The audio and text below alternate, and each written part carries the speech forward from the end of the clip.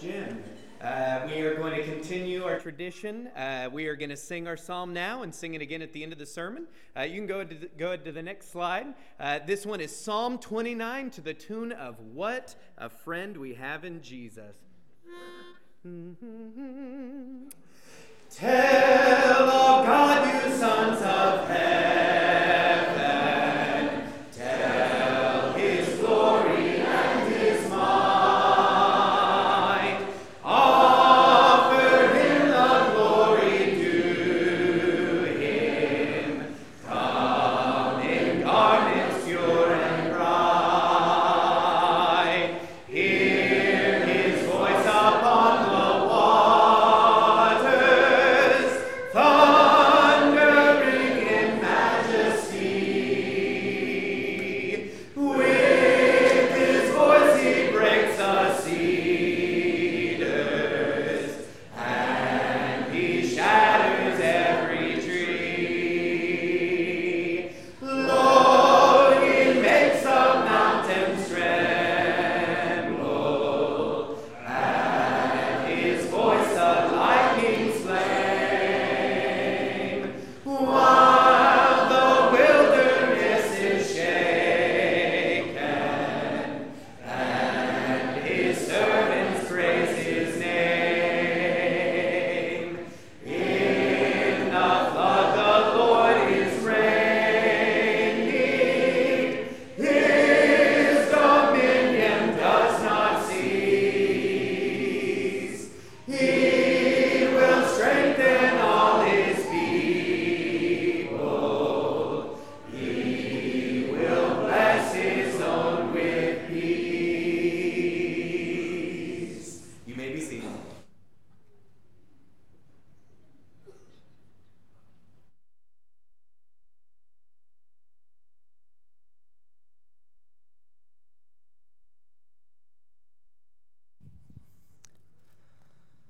Thank you again, Luke. I'm just going to keep saying it. I love doing that. It is so cool singing these psalms, and just what a powerful way to come before this great God that we serve. I do wonder, we've been talking in practical terms in the morning, and though the Psalms are primarily theological, and I do want to ask a practical question. The question is there anything that you do to put yourself in a state of worship? Do you have a primer for your worship? And another question that I could ask is, do you ever not feel worshipful? Where you come into the building and you don't feel like singing. Maybe the song doesn't resonate with your emotional state. This is just not where I am in my mind. It's not here. I've been there. There are times where I wonder, why am I not singing? And of course, I'm always singing, but I mean, why am I not singing when I'm by myself in the car? What is it that drives worship? What motivates us? What moves us to worshiping God? I think that's an important question to ask. What moves you? And there are good catalysts for worship. And I think we see one of these in Psalm 29. We just sang it. We're going to look over it tonight. But our worship should be more than just duty. If it is, isn't that vain in the sight of God? If all it is a musical melody, and the melody is not the same as the melody of our heart, which God is looking at, right? We sing the psalm, the verse we all know so well, Ephesians 5:19, singing and making melody to the Lord with your heart. If the heart is not singing the same tune as the lips, What does God think of that? And is there something that we can do to be moved into a position of greater worship? Think about a church. How can we have more meaningful worship? How can we have louder worship? How do you get the people to sing more loudly? How do you get the hearts to be more connected with the songs? Let's get some ideas from Psalm 29. Psalm 29, beginning in verse 1, he says, "Ascribe to the Lord, O heavenly beings. Ascribe to the Lord glory and strength. Ascribe to the Lord the glory due his name. Worship the Lord in the splendor of holiness." Where does it start? Where does good worship start? This is a question that so many ask, and there are churches and organizations they spend millions of dollars a year on the question. And they are asking the wrong question. They're asking, what do the people want? They're asking, how can we replicate in a religious way what people like and are doing out in the secular world? How can we mimic that? How can we capitalize on the things that people are already doing? How can we take the desires of the people, wherever they are, and meet them and accommodate them? And the question is, what do people want? Comes across, and what kind of music do you like? What kinds of songs do you like? What's your favorite song? Which one connects the most with you? And what can we do about that? It's the wrong question. I look all through the Bible, I look at the Psalms, and where is it that they were directing their attention? Where were they looking? What were they most concerned with? Ascribe to the Lord, right? Isn't that what he says 3 times in a row here? Ascribe to the Lord. Oh, and by the way, heavenly beings is not a translation. This is more of an interpretation. The word that he uses is sons of the mighty, sons of God, sons of Elohim. In some places in the Old Testament, sons of God refers to the angels. When Satan appeared before God with the other sons of God in the book of Job, those were angels. And some places sons of God means angels, and some places sons of God means people. So it doesn't have to be talking about heavenly hosts here, but whether it's talking about angels or whether it's talking about men, we're being called to it. Whether he's addressing angels or men, he's saying, are you made by the living God? Are you under the living God? And yes, indeed, all of us are. And so what he says is, ascribe to the Lord. Ascribe to the Lord glory and strength. Ascribe to the Lord the glory due his name. His name is due glory. And to ascribe is to attribute to, or to give to. This is why he says it's the glory due his name. The way that we view our God, the way that we view Almighty God, the one true and living God who made the world and everything in it, who organizes times and places and seasons, and who has orchestrated all of history by his sovereign hand, he's the one to whom we should be ascribing and attributing and giving glory and strength. And it's the glory that is due his name. His name has great might, and his name is glorious, and it is due a certain way of looking at it. We should be esteeming him and holding him up in a very certain way. And worship is totally and completely about him. You and I, we do benefit from it, don't we? I get up here after every one of those psalms. I'm standing back there. I have the benefit of having been studying the psalm, and then I get to sing it. And I know that the psalm is fresh for y'all. And I get up here and I'm moved by it. Oftentimes it makes the hair on my arms stand up as we're singing these great songs to our great God, and I'm filled up by it. It moves me, and I do gain from it. There is secondary effects that I receive. I'm filled by worship. Giving unto God the glory due his name, it fills me. And I know that it fills you.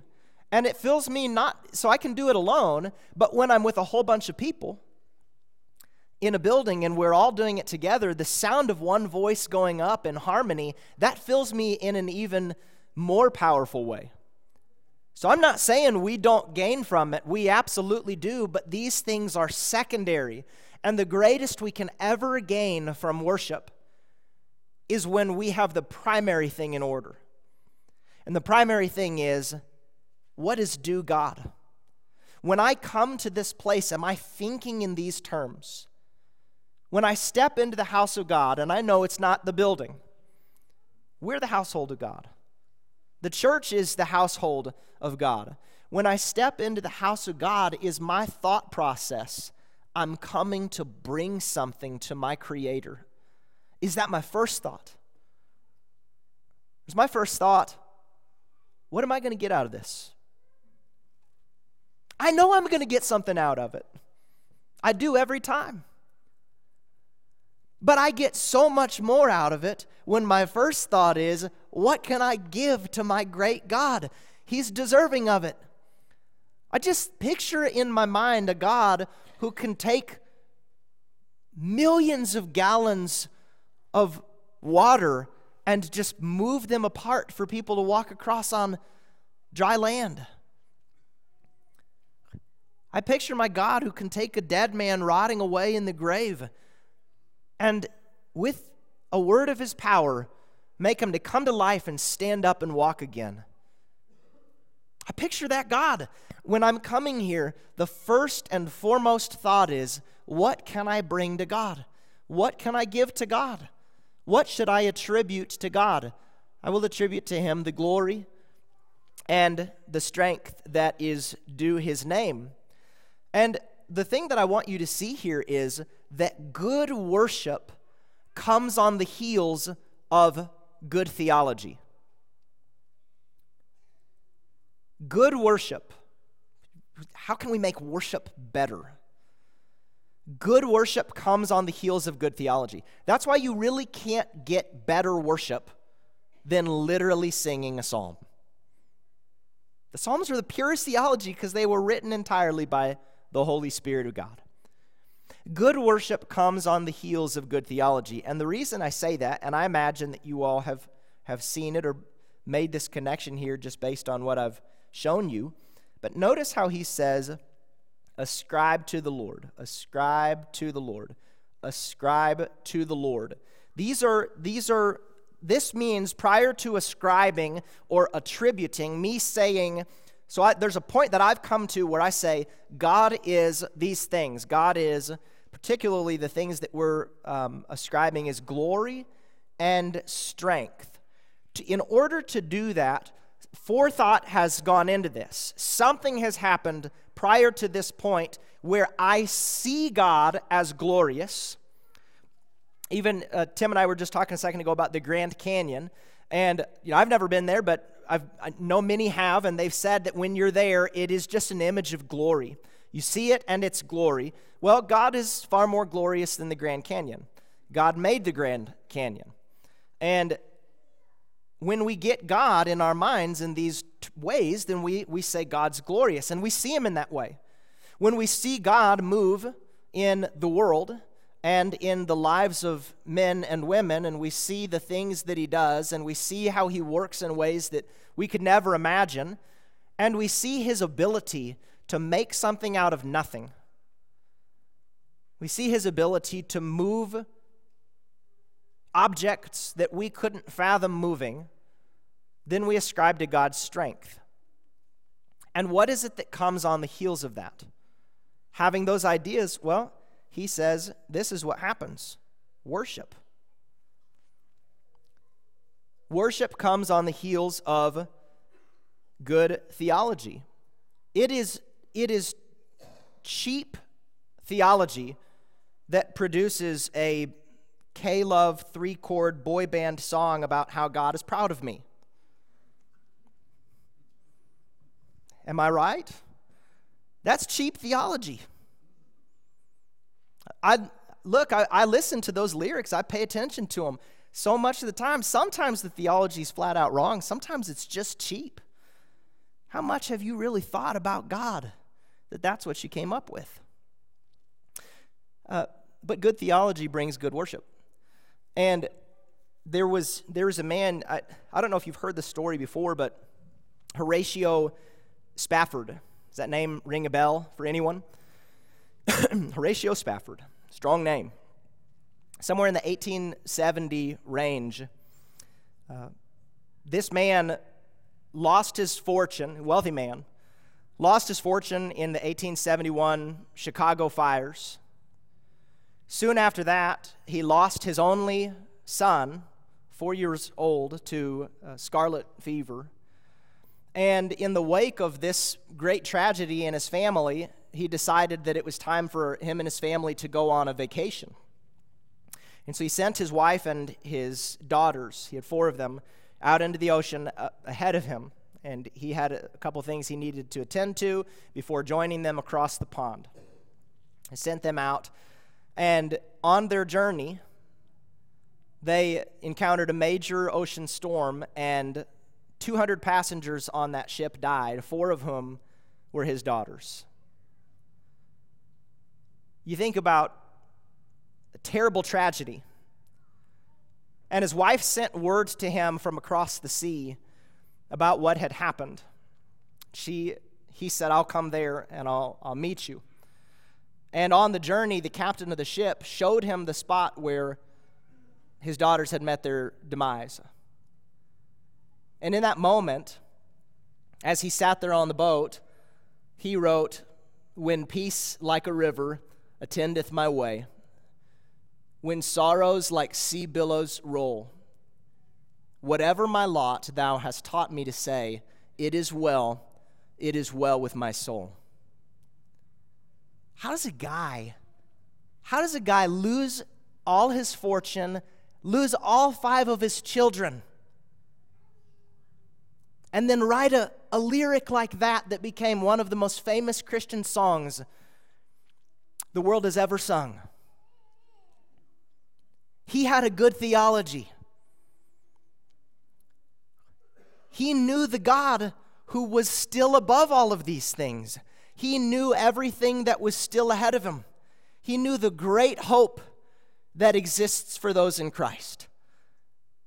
There are hardships and trials, and we will encounter many hard things in this life. We will. And you can have good, great worship in sorrow and great worship in joy. The psalmists are a testament to it. It's great and powerful worship from great and powerful men of God who saw God rightly. Oftentimes they were in great distress. Good worship comes on the heels of good theology. And so I just want to run through very briefly this psalm to see one aspect of the greatness and the might of God. Have you ever thought about what God's voice would sound like if he spoke to you? I don't know if this is hyperbole. Sometimes I think we're too quick to say that. And I wonder if there are elements of it that are maybe more true than what we would let on. But this psalmist does say something about the voice of God. And it is a mighty voice. You'll notice a repetition of the phrase, the voice of the Lord. Verse 3, the voice of the Lord is over the waters. The God of glory thunders. The Lord over many waters. The voice of the Lord is powerful. The voice of the Lord is full of majesty. The voice of the Lord, just do that part. The voice of the Lord breaks the cedars. The Lord breaks the cedars of Lebanon. He makes Lebanon to skip like a calf, and Sirion like a young wild ox. The voice of the Lord flashes forth flames of fire. The voice of the Lord shakes the wilderness. The Lord shakes the wilderness of Kadesh. So what's he saying is the voice of the Lord? It's thunder. This is a storm. He's saying this is the voice of the Lord. It's thunder, and there's lightning, and he's over the waters. It's a big ocean storm. You probably, I don't care how many times I've been able to witness it, but when there's a terrible thunderstorm going on outside, I want to go outside and stand on the front porch for as long as possible and watch it.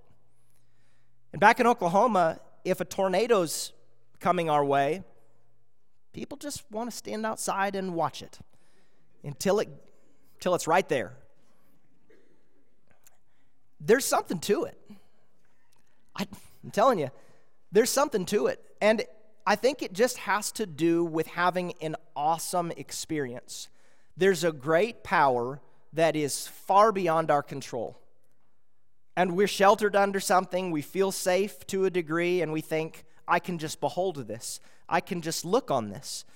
He's saying this is God. This is what God's power is like.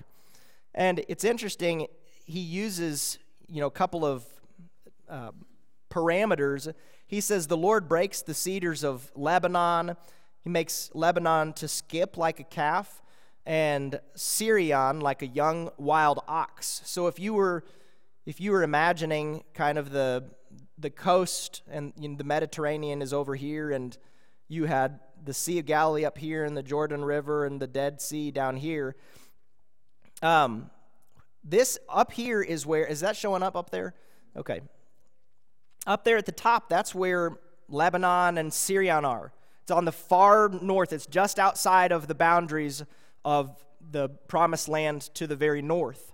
And then he says, the voice of the Lord shakes the wilderness. The Lord shakes the wilderness of Kadesh.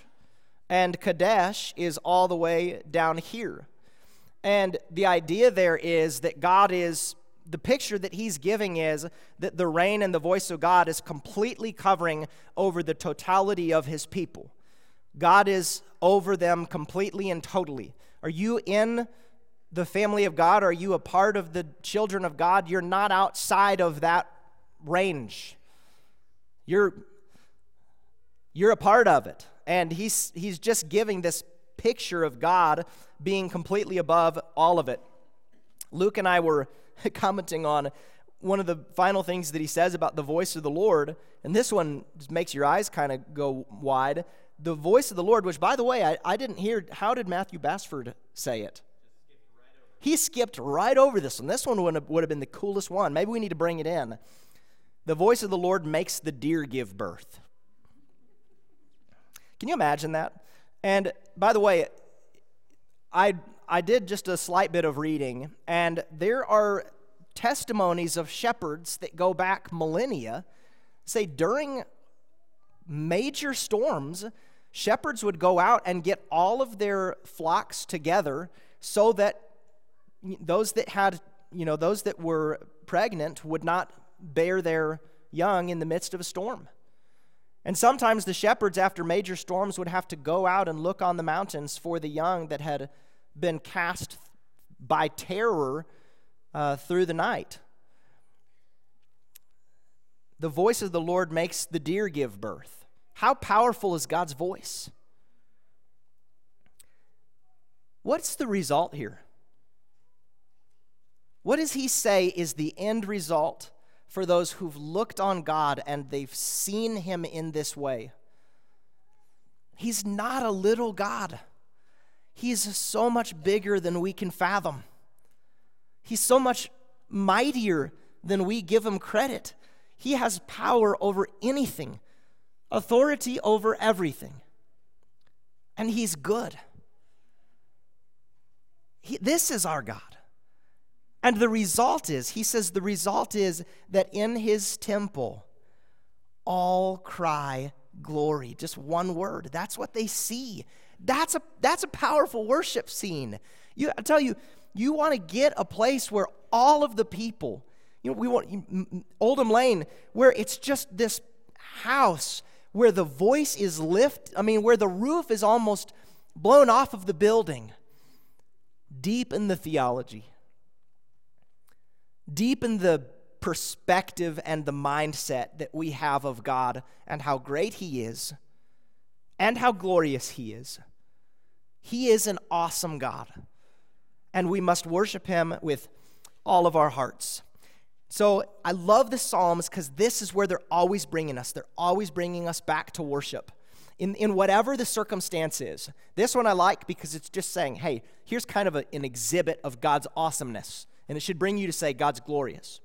Some of them is people saying, I'm on the run.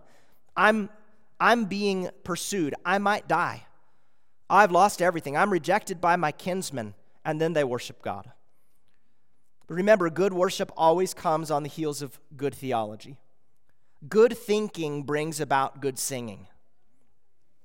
The Lord sits enthroned over the flood. The Lord sits enthroned as king forever.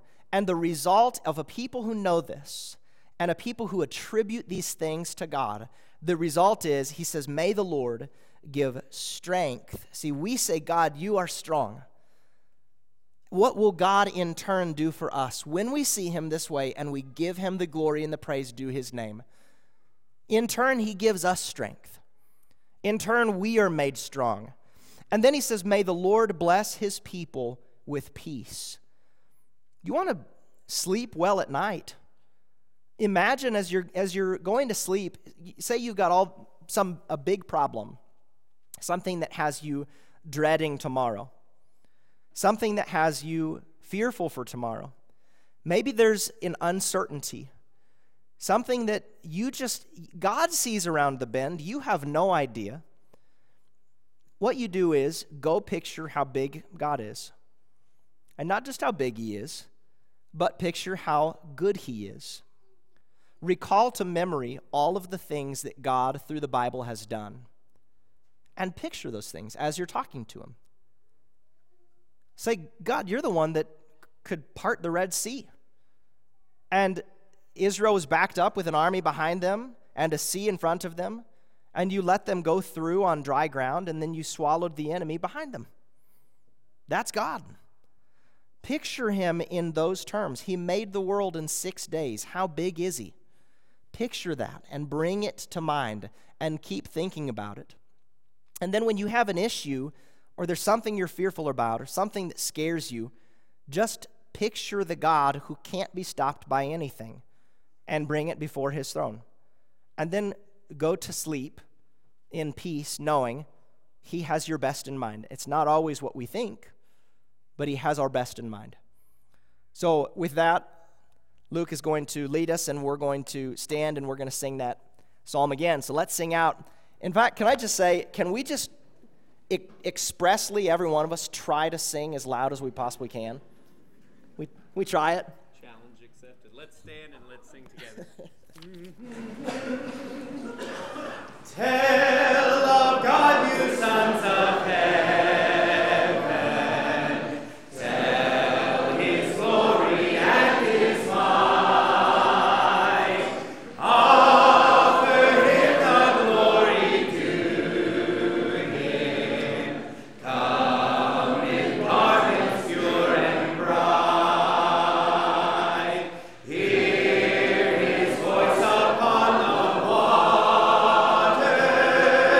Thunder